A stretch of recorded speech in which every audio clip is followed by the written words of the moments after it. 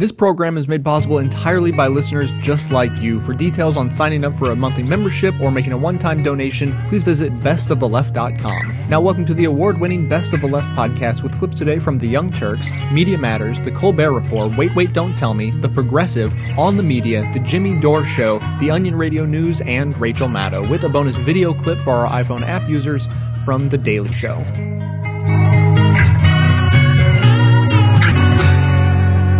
Fox News came out of the closet today. Everyone with 2 bits of sense always knew they were a Republican propaganda machine, but today they made it official.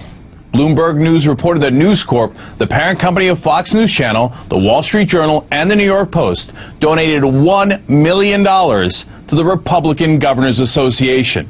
Now that they're open about their orientation, they are free to get in bed with any Republican they like, and they've already taken full advantage. In the recent Iowa caucus poll of Republicans, Mike Huckabee came in number 1, Newt Gingrich was number 3, and Sarah Palin was number 4. All of them Fox News employees. In case you were wondering, Mitt Romney came in second, and Fox is Facebooking him as we speak. According to Bloomberg, News Corp's gift is the largest from any corporation to the Republican Governors Association. How's that for fair and balanced? Is this any surprise given that the president of Fox News is Roger Ailes, who was a media consultant for Ronald Reagan, George H.W. Bush, and Richard Nixon? Nixon would have been so proud. Fox News does on a daily basis what Nixon could only dream of doing to his enemies in the press.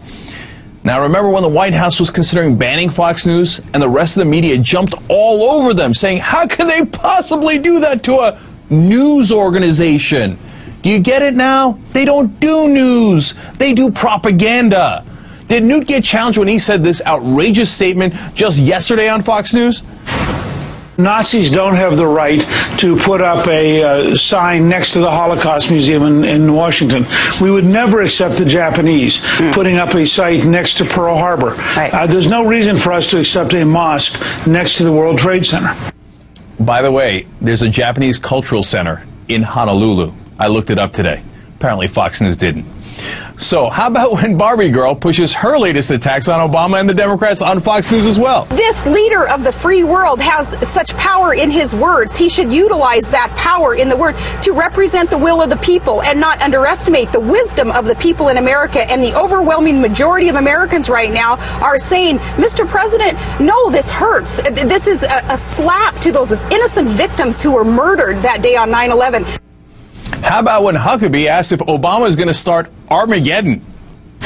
Are we now living in the end times from your perspective? Very definitely, Governor. I believe that what we see around us, for example, the 3 major issues of our day are the global government, global economy, and global religion. And those are the 3 legs of the stool of globalism. Funny how that all changed right after Bush left office. How they never asked that question about, the end times while Bush was around. That sounds fair and balanced, right?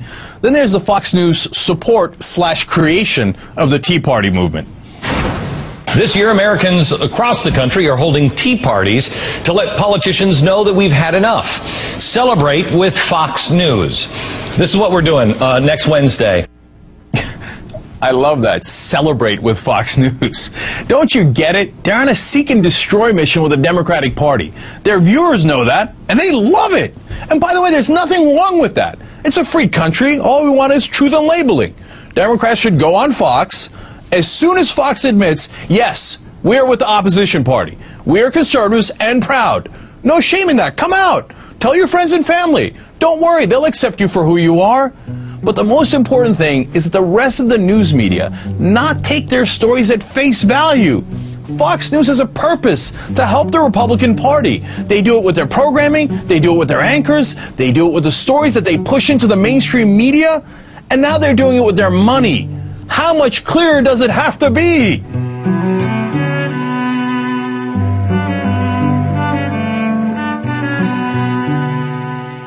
Our top item today, remember when Rupert Murdoch, the chairman and CEO of Fox News' parent company News Corp, responded to this question from Media Matters? Your network had graphics saying Fox Day Tea Parties. Is it appropriate for a news network to engage in that much politics? No, I don't think we should be supporting the Tea Party or any other party. Murdoch's statement stands in stark contrast to his company's recent $1 million contribution to the Republican Governors Association. Here's Media Matters President Eric Burns on Countdown. We now have another million reasons Fox News is the Republican news channel, correct? Fox News wasn't no longer a news organization, but it turned into a political operation. They sponsored Tea Party protests. They've hosted them, organized them. Now we have this unprecedented $1 million donation to defeat Democratic governors from the company itself. They're really doing everything that the RNC should be doing. They just do it a lot better.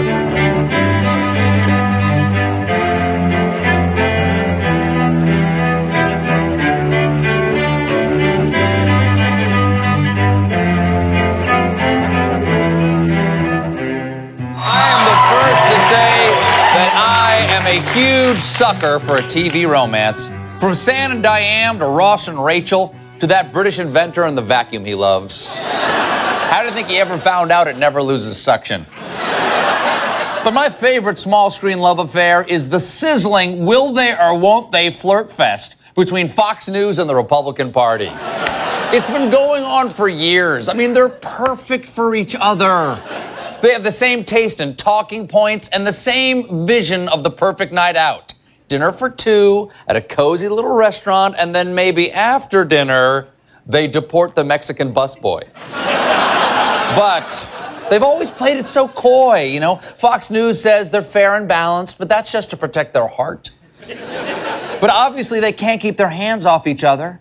You know Palin, Rove, Perino, and Huckabee keep a toothbrush over there. And though they all claim just to be Fox and Friends, everyone knows they're Fox and Friends with benefits. You know what they say? Good girls don't, but Deucey do. But despite their shared strong family values, they refuse to make it official until now. The reports out today now that News Corp has given $1 million to the RGA, the Republican Governors Association. They put a ring on it! And it's about time! After all, After all, they're not getting any younger, especially Fox's audience. And you know the wedding's going to be beautiful, of course, all white. And to any of the doubters out there who think this is a marriage of convenience, you are wrong. This thing is about pure love. It has got to be. After all, Fox's ratings always go up whenever a Democrat is in office. Also, whenever a jar of applesauce subs in for Neil Cavuto.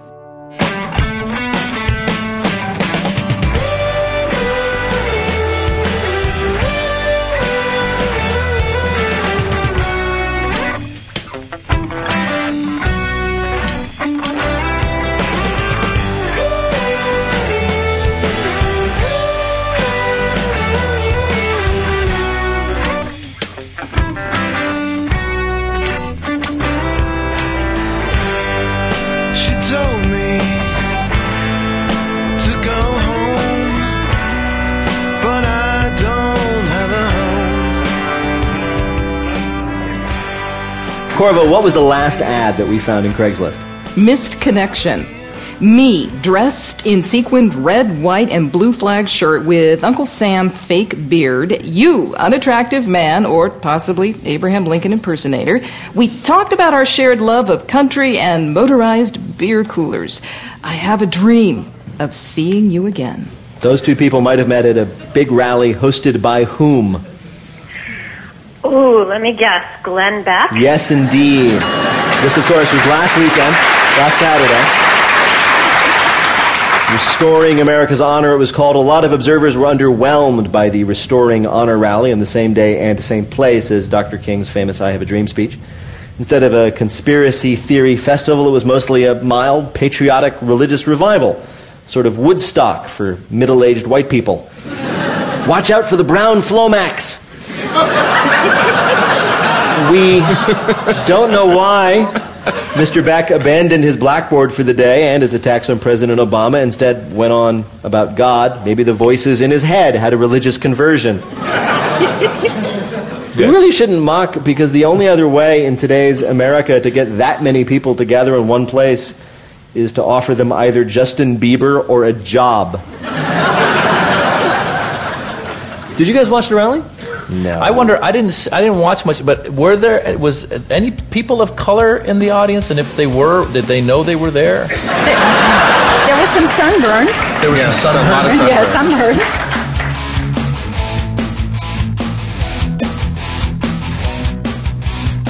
You can support this podcast at no additional cost to yourself when you shop at Amazon through a special widget posted at bestoftheleft.com. You can use the widget to search for what you're looking for, or simply click through and shop the site normally. Better yet, click through on the widget once and bookmark that page to use every single time you shop. By doing this, Amazon will donate around 7 or 8% of the cost of your order to support this show without adding a dime to your bill. It's very little effort on your part, but can make a huge difference to support the show. Check out the widget on the right side of bestoftheleft.com. Thanks so much for your support.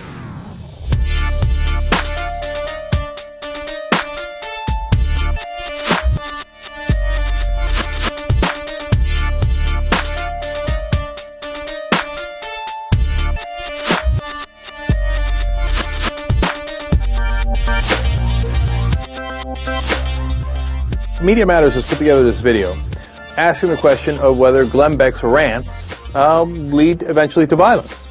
And on this one, it's about the organization Tides.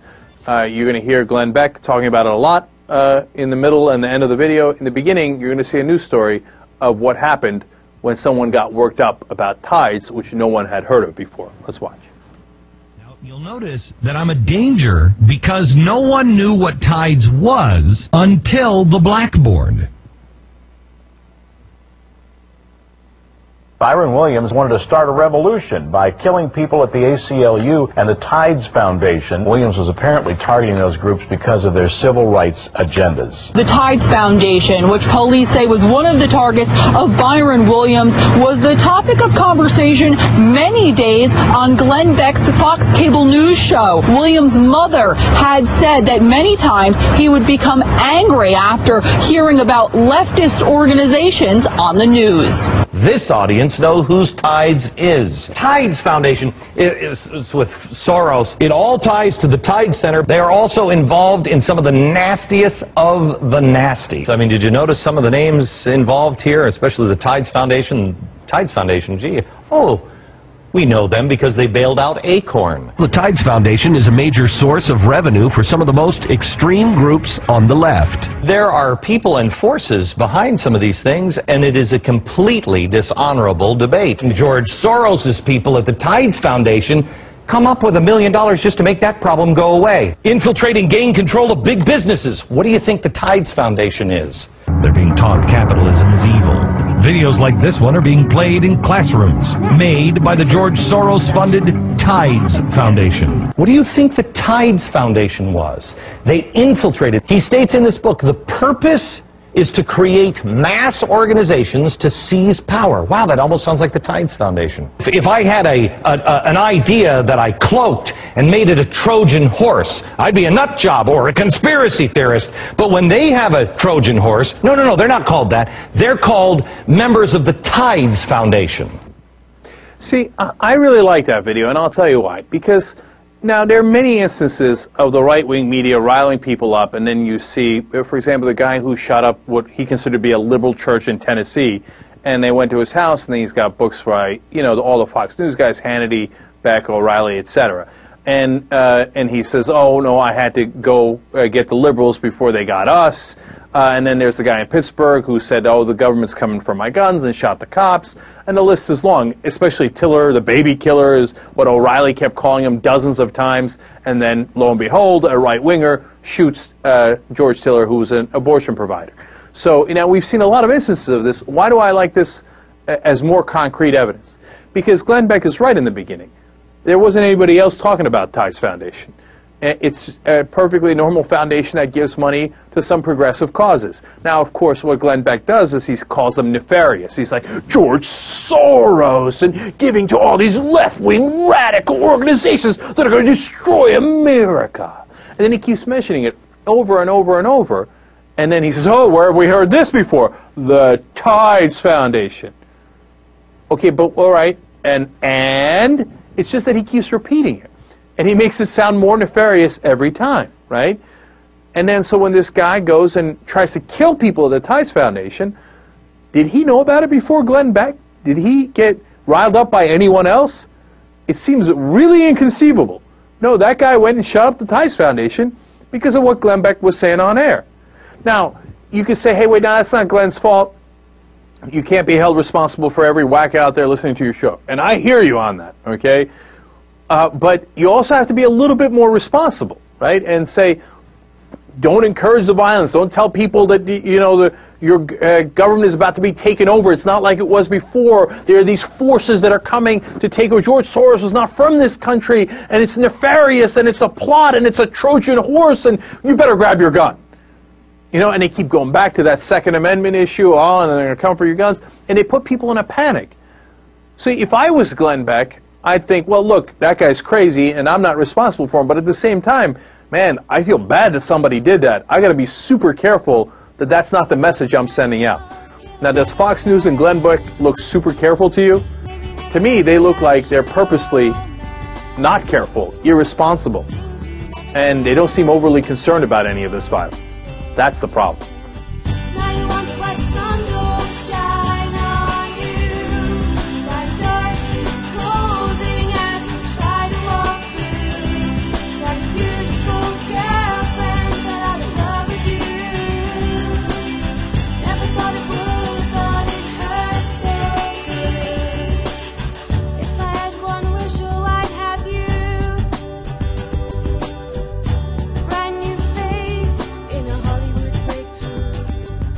Glenn Beck's got me worried again about fascism in America. His so-called Restoring Honor rally last weekend assumed that somehow America has been dishonored, and that's a classic trope of fascists. Nor was I comforted by all the God talk, nor by the incessant chants of USA, USA, nor by Sarah Palin having the gall to claim, we feel the spirit of Dr. Martin Luther King. This just days after she told Dr. Laura to reload after the talk show host said the N-word about 20 times in 5 minutes.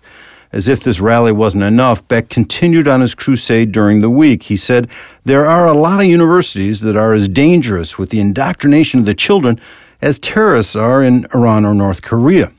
The irony was that Ahmadinejad himself has actually denounced the universities in Iran with similar disdain, such rhetoric being the coin of fascism. Lately, I've been taking seriously the warnings of Noam Chomsky and also of Chris Hedges, author of a book called American Fascists.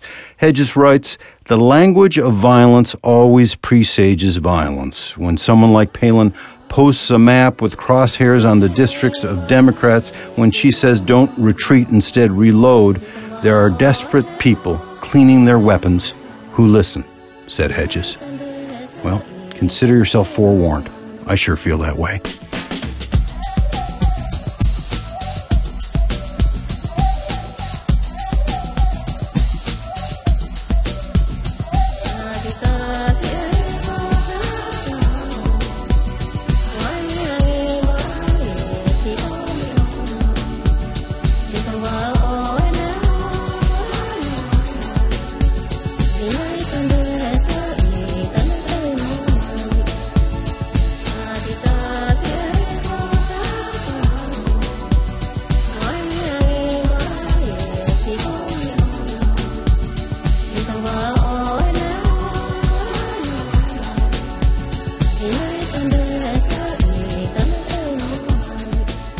Sometimes it's hard to know who to trust, especially when it comes to numbers. I have just gotten word from the media that there is over 1,000 people here today.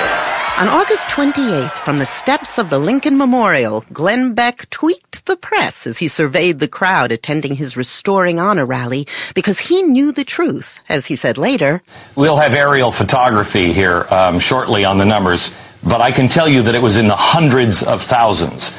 let's be on the low end 300,000. It may be as high as 650,000. But Minnesota Republican Michelle Bachmann at her own post-Beck rally disagreed. We're not going to let anybody get away with telling us there were fewer than 1 million people because we were here. We are witnesses. Crowd estimates flew overhead like the geese over the rally. ABC News went with 100,000 plus, NBC News with some 300,000, and NPR with tens of thousands. Meanwhile, CBS News actually paid for some research and arrived at a figure between 80 and 90,000. Stephen Doig helped calculate it by using aerial photos. People way overestimate how many people can be packed into a given area using like 2 square feet per person. That is, scary, mosh pit, dangerous kind of density. People couldn't fall over if they fainted. Doig says Washington is a tough town for crowd counters to get an angle on. There aren't very many tall buildings. I think there's a municipal ordinance that doesn't allow anything over just a very few stories. The highest thing in D.C., to my knowledge, is the Washington Monument. But it was useless for crowd counting because the angle was too oblique. It wasn't overhead enough. So CBS went to a company called Air Photos Live, which uses tethered balloons with cameras on them to get really beautiful, detailed overhead images. And then I used their images to make my honest estimates of the density of the crowds in different parts of that whole sprawling area that it was in. It's actually fairly low-tech science. You estimated about 80,000, and the other expert that CBS hired estimated about 87,000. They went with 87,000. You said, same difference. Absolutely. I would never swear that exactly 80,000 people were there. Actually, I had one commenter on my blog about this who sent me a note saying, well, there had to be at least 100 people in porta potties at the time of the image. And I said, okay, my estimate now is 80,100.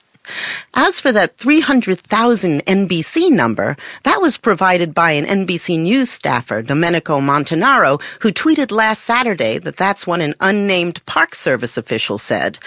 NBC's Brian Williams. At Glenn Beck's rally on the steps of the Lincoln Memorial yesterday, he was able to attract a crowd. I've seen estimates 500,000. NBC News estimated the crowd at 300,000. And what did the New York Times do? They quoted NBC, which is really the chicken way out. NBC is not a source. And usually there is a way to at least produce a number that can be sort of grounded at least in reality. And that's really what the science of statistics is for. Science schmience. Doig was roundly condemned by the right for lowballing Beck's rally. Well, obviously, I must be a liberal dupe who was paid to underestimate it. And of course, others on the other side of the ideological stream said, oh, yes, obviously you're doing very scientific methods, and clearly that's very good. That really amuses me because 18 months or 20 months ago, I did the Obama estimate. I came up with a number of around 800,000 being there on the mall for the inauguration.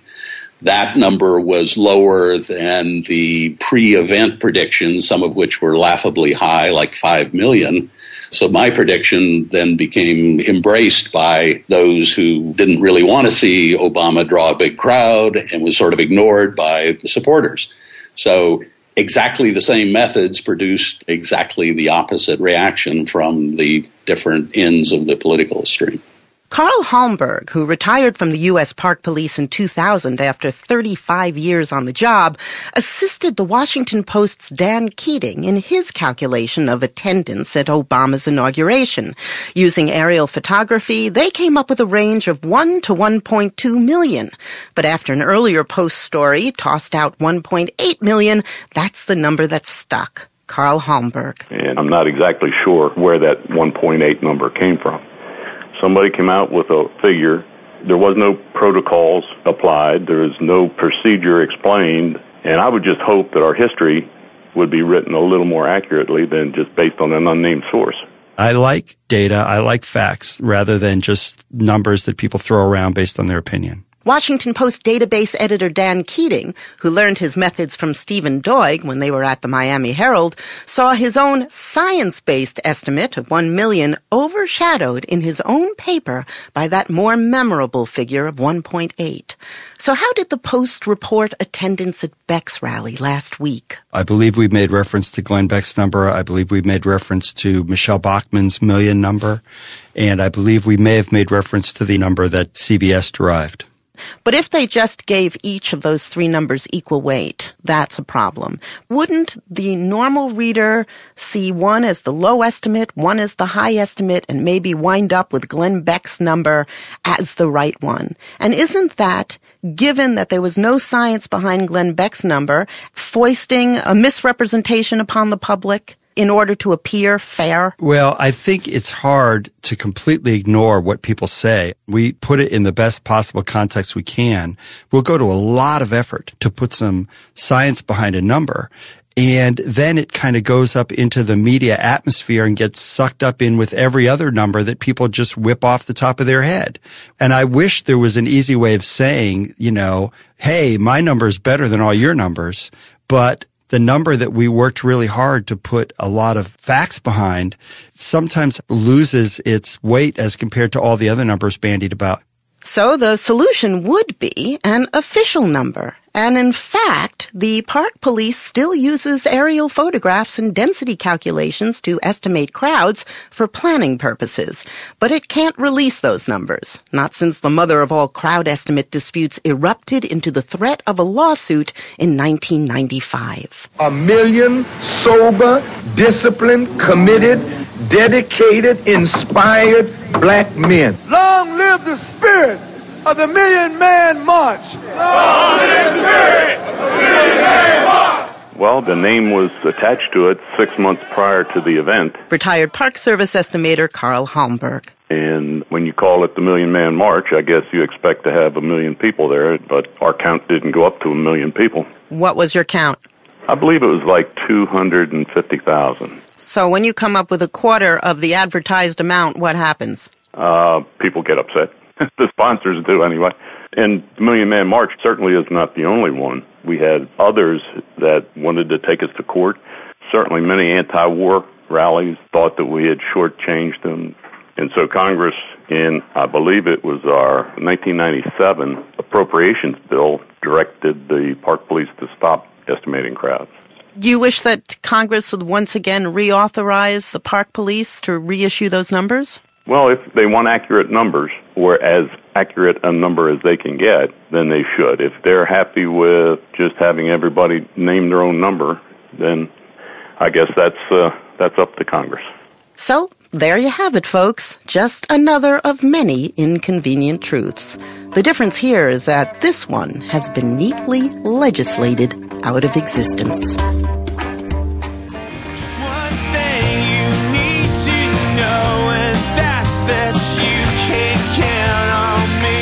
So let's presuppose for a moment that you actually enjoyed this show. Now, if that's true, please consider supporting it with a $5 monthly membership. I actually quit my job as a climate activist to pursue this show full time because this is where I felt like my talents could best be put to use and I could have the biggest impact on the world. But I really need your support to keep going. I produce 10 shows a month of fearless coverage on all the hot button issues we face, maintaining a rock solid schedule, posting shows at least every third day. So if all that is worth $5 a month or as little as $55 a year, a little discount for you, please consider signing up for a membership at bestoftheleft.com. Members even receive bonus audio and video content on top of the rest that doesn't make it into the final cut of the show. So please, again, check out the membership tab at bestoftheleft.com. No, you can't count on me.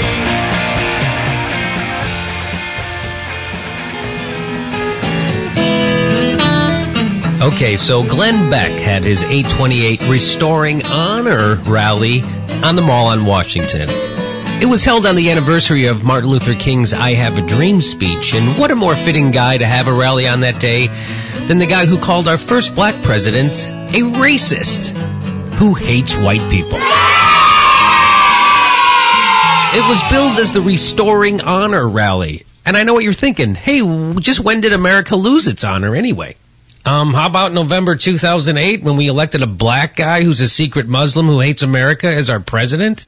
I'm guessing then. Sunday morning, Glenn Beck sat down for an exclusive interview with Fox News' Chris Wallace.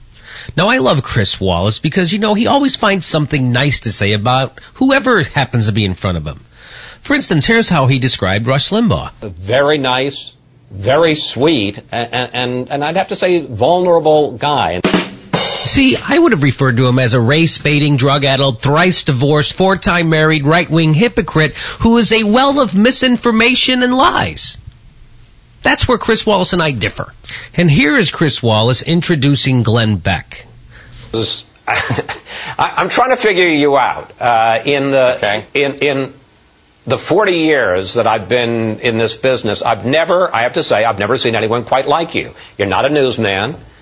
You're not a preacher. You're not a politician. Your radio show bills itself as the fusion of entertainment and enlightenment. Now, if I didn't know better, I think Chris Wallace was introducing Gandhi instead of an alcoholic ex-morning zoo DJ. But let's just go ahead and take a moment and go back over that introduction, shall we? I'm trying to figure you out. Well, let me stop you right there, Chris. Because I think we got Glenn Beck figured out. Like I said before, he's an alcoholic ex-morning zoo DJ who dupes his audience into throwing their retirement money away on overpriced gold coins in a scheme to make millions while still funding his show, since every other advertiser jumped ship because who Glenn Beck is so repulsive to most Americans. I think we got him figured out. But keep going, Chris. In the 40 years that I've been in this business, I've never seen anyone quite like you. That's quite an admission, Chris Wallace. You mean in your 40 years of being a newsman, you've never come across a crazy megalomaniac huckster with a messianic complex? I guess you don't watch much Christian television, or Fox News for that matter. You're not a newsman.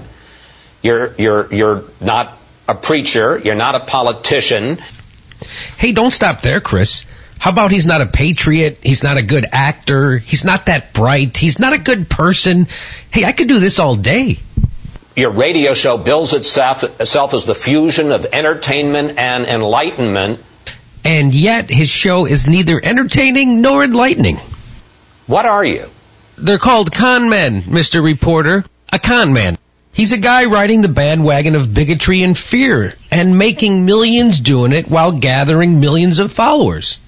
That's who he is. He's not a newsman or a preacher or a politician. He's just a liar. Just a garden variety liar and an opportunist. You take what's true and he tells people the opposite in order to make money. Honestly, Chris, in your 40 years in the business, you've never seen a liar before? And then Chris Wallace does his Wallace Unplugged segment. And if you haven't seen it, it's beautiful. This segment represents an exciting new development in snake oil sales. See, in this segment, the snake oil salesman, Glenn Beck, has his primary shill, Chris Wallace, slip out of his jacket and sit casually on his desk instead of behind it, and let you know personally on a one-to-one basis that every lie the snake oil salesman just told you was completely true. Welcome to Wallace Watch, and I want to talk about the Glenn Beck rally and the big interview we did with him, the first half of the show on Sunday. You know, it's interesting because he had made it clear this was not going to be a political rally, and yet I think, like a lot of people, I was surprised at the degree to which he kept his word, and it wasn't a political rally. It was almost more of a religious revival meeting, and it's not something that you hear often in the language, the discourse here in Washington. And his basic message was, before we worry about a national renewal and the politicians, people have to have a spiritual renewal and have to get right with God. You can either like or dislike the message, but it was certainly something one doesn't hear often.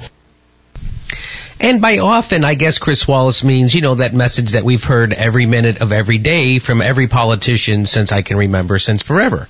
So thanks again, Chris, for your great top-notch reporting job and your 40 years of service where you've amassed zero knowledge and zero insight And how generous of him to shine a spotlight on poor Glenn Beck and his underrepresented Christian point of view.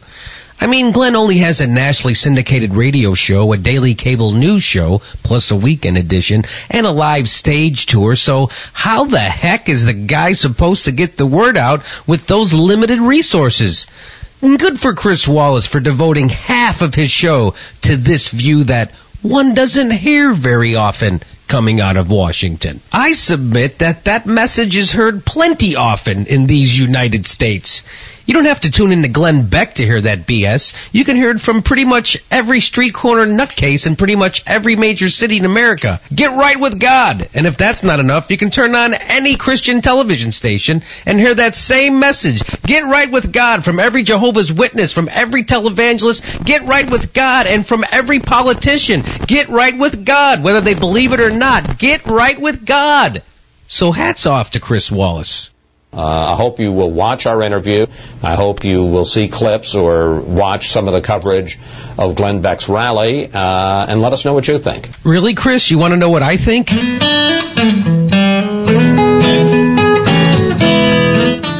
Well, if you turn in any more journalism performances like that, Chris, what I think is that when the time comes, they're going to have to dig your father's grave extra wide to accommodate all that spinning he's going to be doing.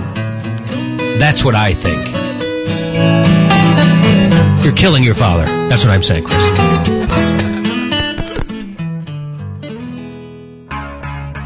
Father of mine, tell me where have you been? You know I just closed my eyes, my whole world disappeared.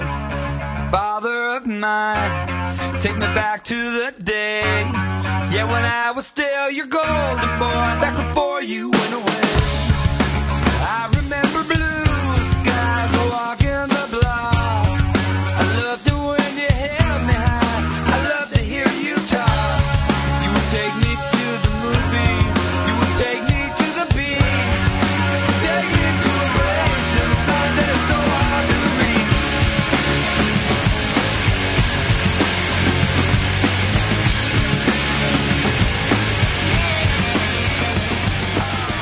Netroots Nation is going on right now, and that's a gathering of online progressives. It's a very large convention. NBC's Mark Murray was there, and he noticed that people were complaining that Obama has not been as progressive as they had hoped. And that's a very legitimate complaint, of course, if you ask me. But Mark says, no, we've got it wrong. He says, quote, here's something to consider. It's the country, not the system, that's stacked against liberals and progressives. The real problem is that the country is not liberal, it's center-right. Now, at first, I was mad at him, okay, because I know it's wrong, and I've heard it a million times. And then I thought, you know what? It's not his fault. It's conventional wisdom. Everybody in Washington, every political reporter thinks, this is a center-right country, this is a center-right country, this is a center-right country, because that's all they've ever heard, right? And then, of course, they have that one poll, which is enormously misleading, which I'm going to tell you about right now, that they hang their hat on. Conservatives throw this poll at them. They say, all right, when they did a poll and they asked people, are you liberal or conservative? In 2008, 25% said liberal, and 36% said conservative. That's it. There's more conservatives in the country than liberals. It's super obvious. Except it's not at all obvious, because liberal has become a dirty word. Because for 20, 30 years, Rush Limbaugh, Fox News, we said liberal, liberal. Whereas conservative is a proud word. I'm a proud conservative. I'll give you a perfect example of it.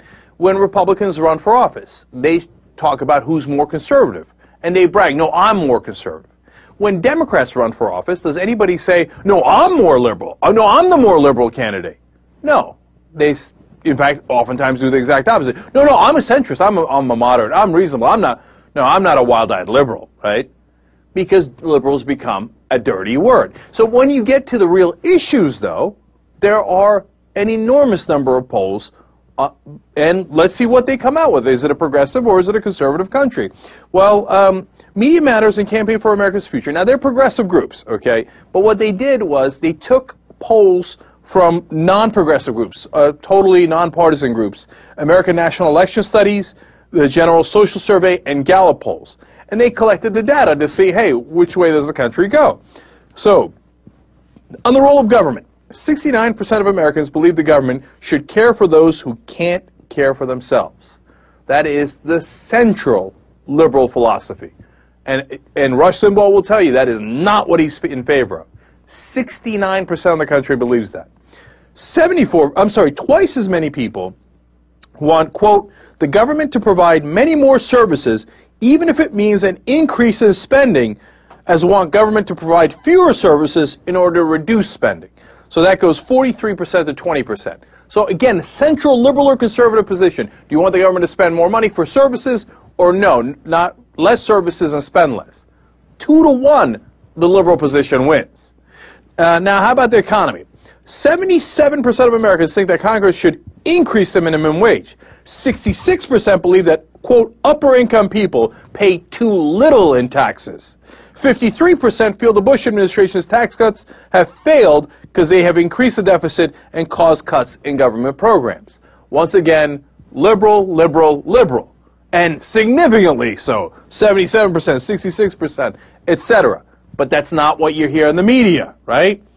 And these people who are answering these questions, they might not even think that they are liberal, because they got immersed with all that propaganda too, and say, oh, I'm not a liberal. Oh, but do I want the government to spend more money? Of course, we should care for each other. What's the matter with you? You're not a decent human being, right? And where should we get the money? Well, the upper income brackets have more money, so we should raise taxes on them. But they don't think they're a liberal, right? But in reality, of course, these are all liberal positions. I'm just getting warmed up. Let me give you a couple more, okay? Because it's on almost every single issue. Social issues. 61% of Americans support embryonic stem cell research. 62% want to protect Roe versus Wade. Clear victories, again, for liberal positions. On security, 60% feel the federal government should do more about restricting the kinds of guns that people can purchase. 60%? I thought 100% of the country was pro-guns. What happened? Because they're not reporting it right. You see, it's not a matter of do we take away your guns. When you ask, hey, should we have some restrictions on guns, 60% of the country go, yeah, of course we should. That's a liberal position. All right, the environment. 75% of Americans would be willing to pay more for electricity if it were generated by renewable sources to help reduce global warming. 79% want higher emission standards for automobiles. Liberal, liberal. Overwhelmingly so. Energy. 52% of Americans believe, quote, the best way for the U.S. to reduce its reliance on foreign oil is to have the government invest in alternative energy sources. 68% say that the public thinks that U.S. energy policy is better solved by conservation, not more production. In other words, 68% don't drill, baby, drill, do more conservation. Liberal, okay? But if you use the word, oh, no, I'm not a liberal. Although every one of my positions is liberal. How about health care? 69% of Americans think it is a responsibility of the federal government to make sure all Americans have access to health coverage. 69%. 76% find access to health care more important than maintaining, for example, Bush's tax cuts. And 3 in 5 would be willing to have their own taxes increased to achieve universal coverage. And as we saw as the health care debate, and these are all studies from the last set of years, okay? So it's not just today's studies. It encompasses a longer period of time. And as we saw in the health care debate, every single poll said, we want a public option. We want the government to give us an option. And yet, those were all ignored. When you go issue by issue, America is definitively liberal, progressive, whatever you want to call it.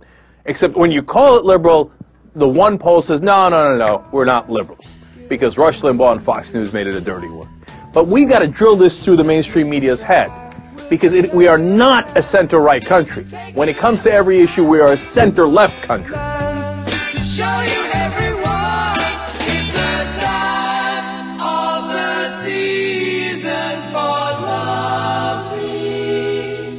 Hey, David Pakman here, host of the nationally syndicated Midweek Politics with David Pakman. If you're anything like me, you're a regular listener to the award-winning Best of the Left podcast with Jay Tomlinson. If you like that, I want to invite you to check out my show, Midweek Politics with David Pakman. Not only will you hear the best of the left, but you'll hear some of the worst of the right, including some of the craziest bigots and racists you've ever seen. But don't worry, I don't agree with them. Check out midweekpolitics.com, check out my show, continue listening to Best of the Left podcast, and even consider becoming a member of the Midweek Politics membership program.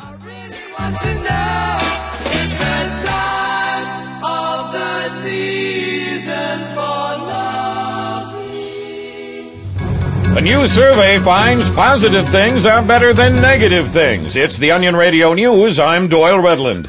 According to a new Gallup poll, 72% of Americans say that good things make their lives better and bad things make their lives worse. Americans prefer things that they like and would rather not have to deal with things they don't like. Gallup spokesperson Sharon Krasner-Glenn. This contradicts a 1992 poll which found 68% of Americans want to be kicked in the head.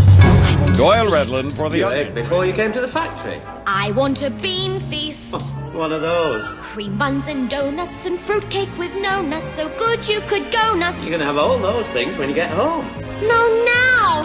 I want a ball. I want a party. Pink macaroons and a million balloons and performing baboons and give it to me. Now! I want the world. I want the whole world. I want to lock it all up in my pocket. It's my bar of chocolate. Give it to me now. So I have to tell you, I showed up in the weirdest place last night. It was almost like a dream. I was on TV talking about Shirley Sherrod and that phony reverse racism story on Fox News, except I was on Fox News. I was on the O'Reilly Factor. It was very spooky. So this is what Fox News does. This is how they are different from other news organizations. Just like the fake Acorn controversy, Fox News knows that it has a role in this dance. It's not new. It's not actually even interesting about this scandal. Fox does what Fox does. Which is kick your network's butt every single night, madam. And you have to be kidding with this fake Acorn scandal stuff? Unbelievable. Do you live in this country? If by this country you mean, is my office right across the street from yours? Yes. Unless there's an unguarded border down the middle lane of 6th Avenue, yes, I live in what you call this country. And no, though I sometimes kid, I'm not kidding. As Mr. O'Reilly asks, when I say that Fox News manufactured the outrage over Acorn as surely as they manufactured the outrage over Shirley Sherrod, by playing over and over and over again the same very selectively edited tape that made it look like night was day and up was down. In the case of Acorn, it was a tape designed to make it look like an outlandishly dressed pimp got advice from Acorn workers about his underage brothel. In fact, the activist/entrapment guy wasn't dressed as an outlandish pimp. He did not get advice on his fake brothel. And in fact, what Fox said was him getting advice on his fake brothel was actually tape showing an Acorn guy collecting information on the alleged fake brothel to turn it over to the police. And you can trust me that I'm not kidding, because Acorn has been exonerated by prosecutors in New York City and by the Attorney General of California and by the U.S. Government Accountability Office. Not that you've heard any of that reported on Fox. But let's get back to the really important part of Mr. O'Reilly's show last night, his message to Madam, by which he means me, which in itself is so awesome, I can't believe it. Fox does what Fox does. Which is kick your network's butt every single night, madam. Now, here Mr. O'Reilly has a point. Mr. O'Reilly, you and Fox get great ratings. It is so awesome how great your ratings are. You have very big ratings, monsieur. Here's the scorecard from last night. It is in TV ratings speak, but I think it'll be clear enough. Here's Mr. O'Reilly and the O'Reilly factor. That's 757 would be him at 8 o'clock, and that 245 would be me at 9 o'clock, different hour, but, same point. And don't tell Susan's mom, who's very sensitive about these things, but this show is actually outrated by all kinds of shows. Deadliest Catch kills us head to head. That's about fishing, which makes me think sometimes we should run more photos like this on our show. We also got killed by a show called The Closer, about which I know nothing except that it also kills us in the ratings. We also get smaller ratings than WWE Wrestling, which is apparently on the USA Network, which means it's a corporate cousin of ours, so goody for the shareholders, even if it's not goody for us. Of course, all of those shows also kill Mr. O'Reilly's show in the ratings, as well as everything else on Fox, as do SpongeBob, reruns of NCIS, and Hannah Montana Forever, which is totally understandable. They are much more watched than the O'Reilly factor, my lord, which is totally immaterial to the discussion at hand. Because when you got all kick your network's butt and madame on me, you weren't really trying to tout your network's ratings. You were trying to take the attention off me saying that your network, Fox News, continually crusades on flagrantly bogus stories designed to make white Americans fear black Americans, which Fox News most certainly does for a political purpose, even if it upends the lives of individuals like Shirley Sherrod, even as it frays the fabric of the nation, and even as it makes the American dream more of a dream and less of a promise. You can insult us all you want about television ratings, Mr. O'Reilly, and you'll be right that yours are bigger. For now and maybe forever. You are the undisputed champion. But even if no one watches us at all, except for my mom and my girlfriend and people who forgot to turn off the TV after Keith, you are still wrong on what really matters. And that would be the facts. Your Highness.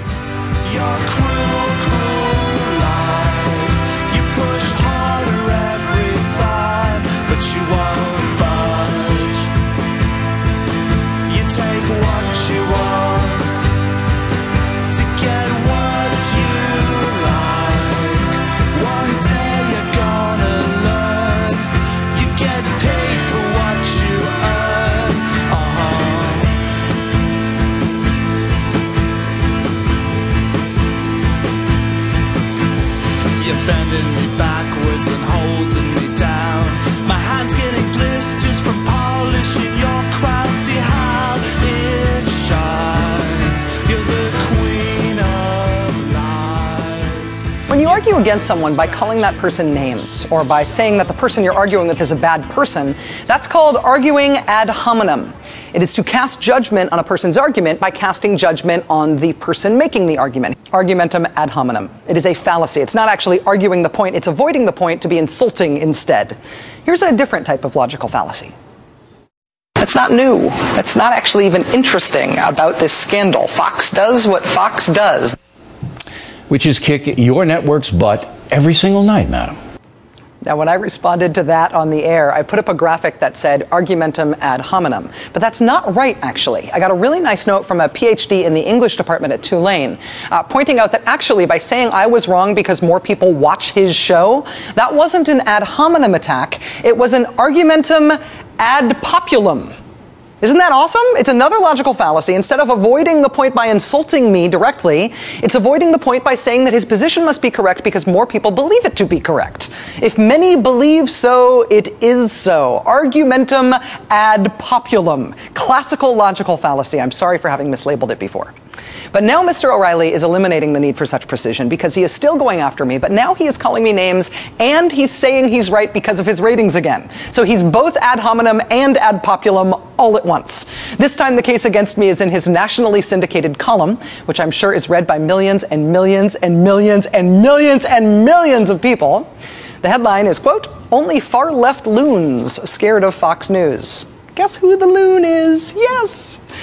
Talking about me on David Letterman's show this week, Mr. O'Reilly says, quote, speaking with far-left MSNBC news commentator Rachel Maddow on his program, Dave listened as she put forth the preposterous theory that Fox News wants to frighten white Americans by reporting negatively about black Americans. In the past, paranoid, dishonest rants like that would have been dismissed as fringe speak, but not anymore. Without a shred of evidence, a guest on Letterman's Late Show, which, by the way, gets trounced in the ratings by Fox News Channel every night, defines an entire news organization as a racist enterprise, and Letterman goes along.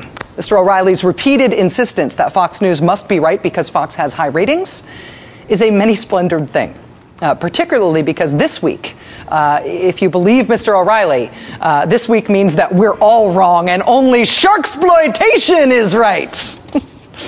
But there is something else going on here that isn't just an ad populum fallacy about ratings or an ad hominem collateral swipe at the lovely creature that is the loon. It is something stupid, Something stupid enough that it doesn't even get dressed up in Latin phrasing. It's him saying that there's no evidence to back up my claim that Fox News consistently runs stories it says are news, but that nobody else really covers. Stories that are ginned up, exaggerated, caricatured, in some cases just flat out made up scare stories designed to make white people feel afraid of black people. Designed to make it seem like black people, or in some cases immigrants, are threatening white people and taking what is rightfully theirs. You may not like that diagnosis of what Fox has been up to, but to say there's no evidence, not a shred of evidence, as he said, that's bullpucky. Speaking at an NAACP event in March, Department of Agriculture official Shirley Sherrod was caught on tape saying something very disturbing. Seems a white farmer in Georgia had requested government assistance from Ms. Sherrod. Wow. Well, that is simply unacceptable, and Ms. Sherrod must resign immediately. Of course, the Shirley Sherrod story ended up being exposed as total bullpucky, manufactured by nifty video editing. And Mr. O'Reilly had to apologize for that statement. But it's not like the Shirley Sherrod story stands alone. The collapse of Acorn. That is the subject of this evening's Talking Points memo. Here's the latest scandal. You're not going to believe it. Because federal authorities have not done much policing of Acorn, two private citizens, James O'Keefe and Hannah Giles, launched an undercover sting investigation themselves. The two posed as a prostitute and a pimp and asked a number of Acorn officials to help them get housing for a prostitution enterprise. The latest sting was in California, where an Acorn employee engaged the young woman posing as a prostitute. Acorn is a tax-exempt organization that should immediately lose that status, and Attorney General Holder should begin an intense investigation. Of course, the Acorn story ended up being exposed as total bullpucky, too. Also manufactured by nifty video editing. Remember after the California Attorney General looked into the full tapes and then arrested all those Acorn folks for those crimes that Bill O'Reilly showed them committing on tape? Yeah, you don't remember that? Me neither, because it never happened. Bullpucky again, but still very scary. A guy like Van Jones, who's a friend of the president, all right? And he comes in, and he's a hardcore Marxist, and he says yeah, he is. He admits it. All I keep hearing is from people like Eugene Robinson, who traffics in racism every time you turn around. White Americans don't like the huge expansion of the federal government. They also oppose the big spending increases that the president has imposed. It's simple.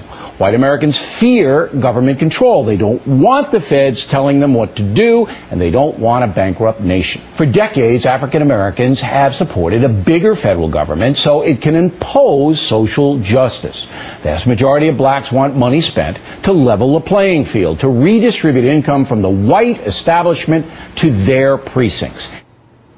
Black people want white people's money. They want to redistribute income from the white establishment to their precincts.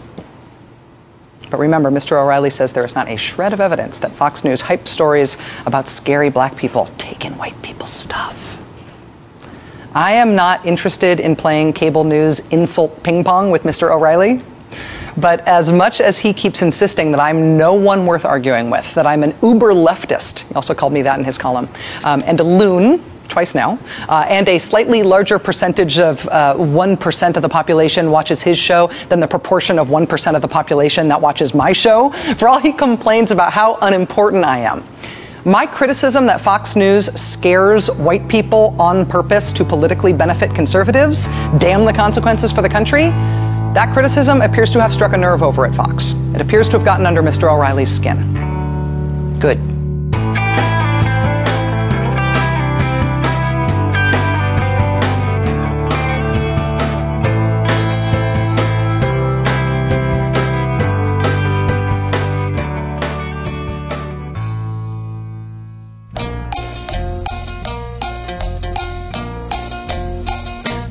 Hi, Jay. My name is Elliot, and I moved to New York City last year to go to law school. And I just wanted to let you know that I really appreciate the podcast. I listen to it every time it comes out, right as soon as it comes out. I'm a broke law student, so I just bought my membership because I just got my federal funding. But Glenn Beck, he's just the epitomization of everything on the right that's wrong with this country. You know, these racist corporatist policies that he promotes. I think that Cenk said it best in the Young Turks yesterday with the clip that he played about how he's just a puppet for the corporate media, and it's just so upsetting. It's hard to put into words. Since the 70s, with the country just getting pushed to the right, I think that Beck is just the product of that. And, it's really sad that Obama just won't come out and be really strong. We need a counterweight on the left, somebody to bring the country back to the center. The whole country is so far to the right now. It makes me sick, Thanks a lot. Just want to let you know that I really appreciate the show, and look forward to the next podcast. All right, bye.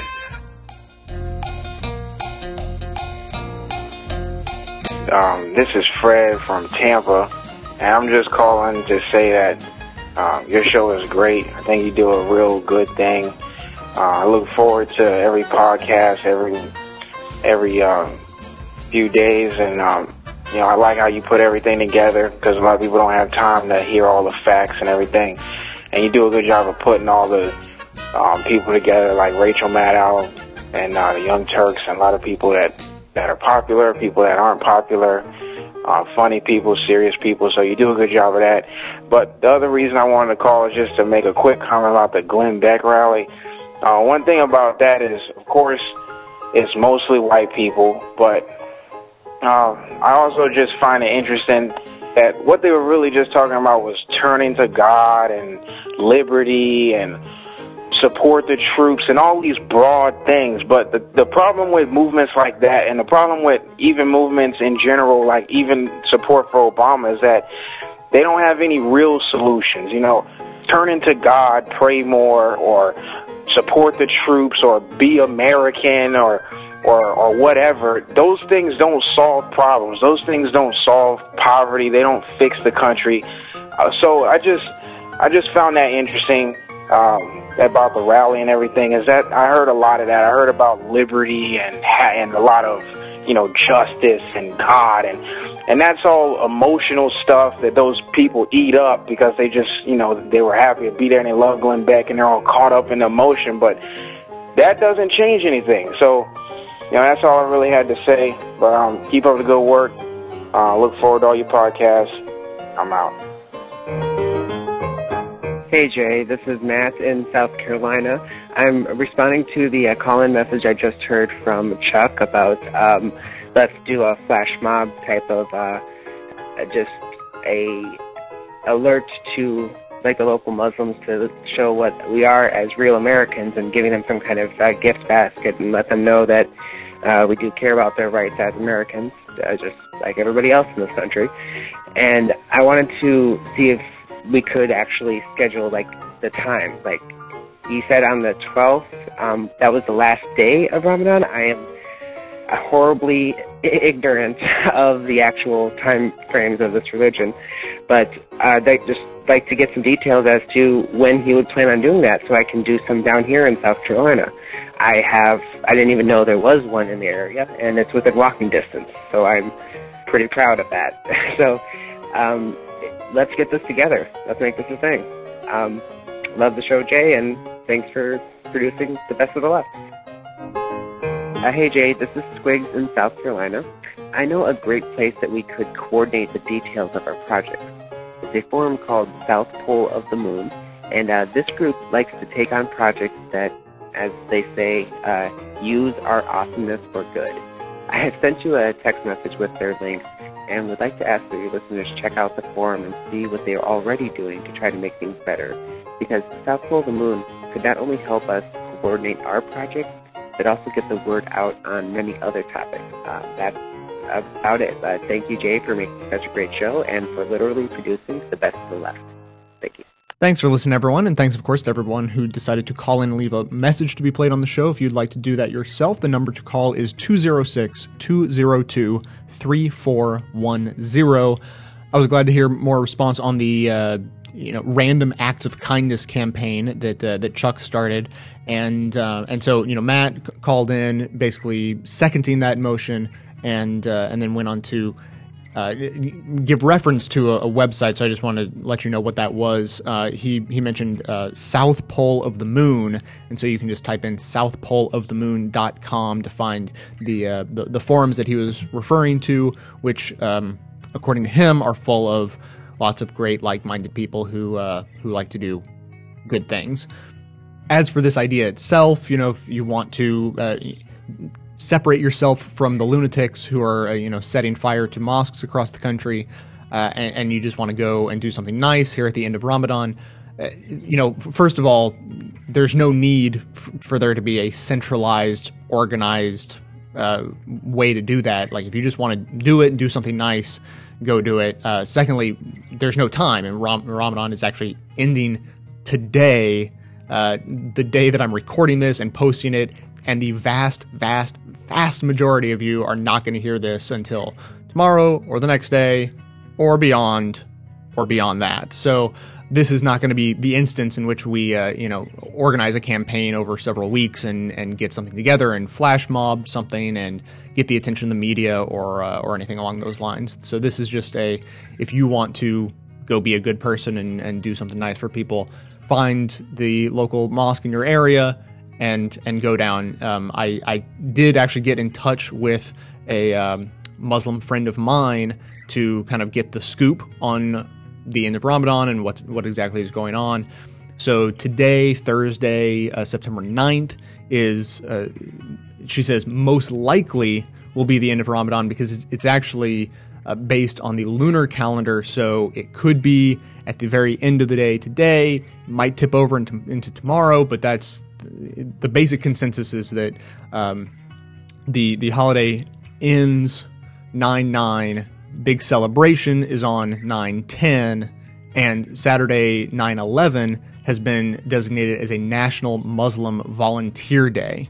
So that is a basic breakdown of what is going on in that community. Beyond those details, she also just said that she thought that it was a great idea if people wanted to do that. Don't bring pork if you wanted to bring food to add to the celebration. Make sure you don't bring anything that they would not appreciate along those lines. But yeah, basically, if you feel it in your heart and you want to go and do something good, thumbs up, go forward, move forward.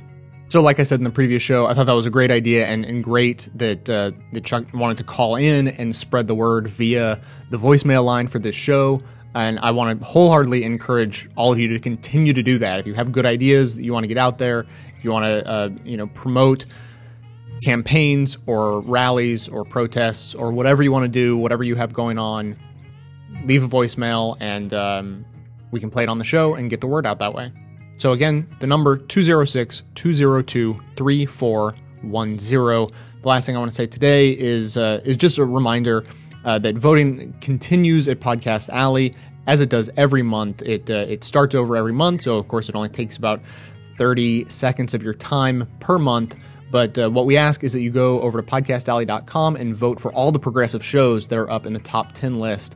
That would be this show, Best of the Left, Blast the Right, and the Young Turks. We're all up there in the top 10, so it's easy to find us, and it takes your votes to keep us there throughout the month. And so you keep progressive shows in the top 10, and then that helps spread the word so new listeners actually find those shows.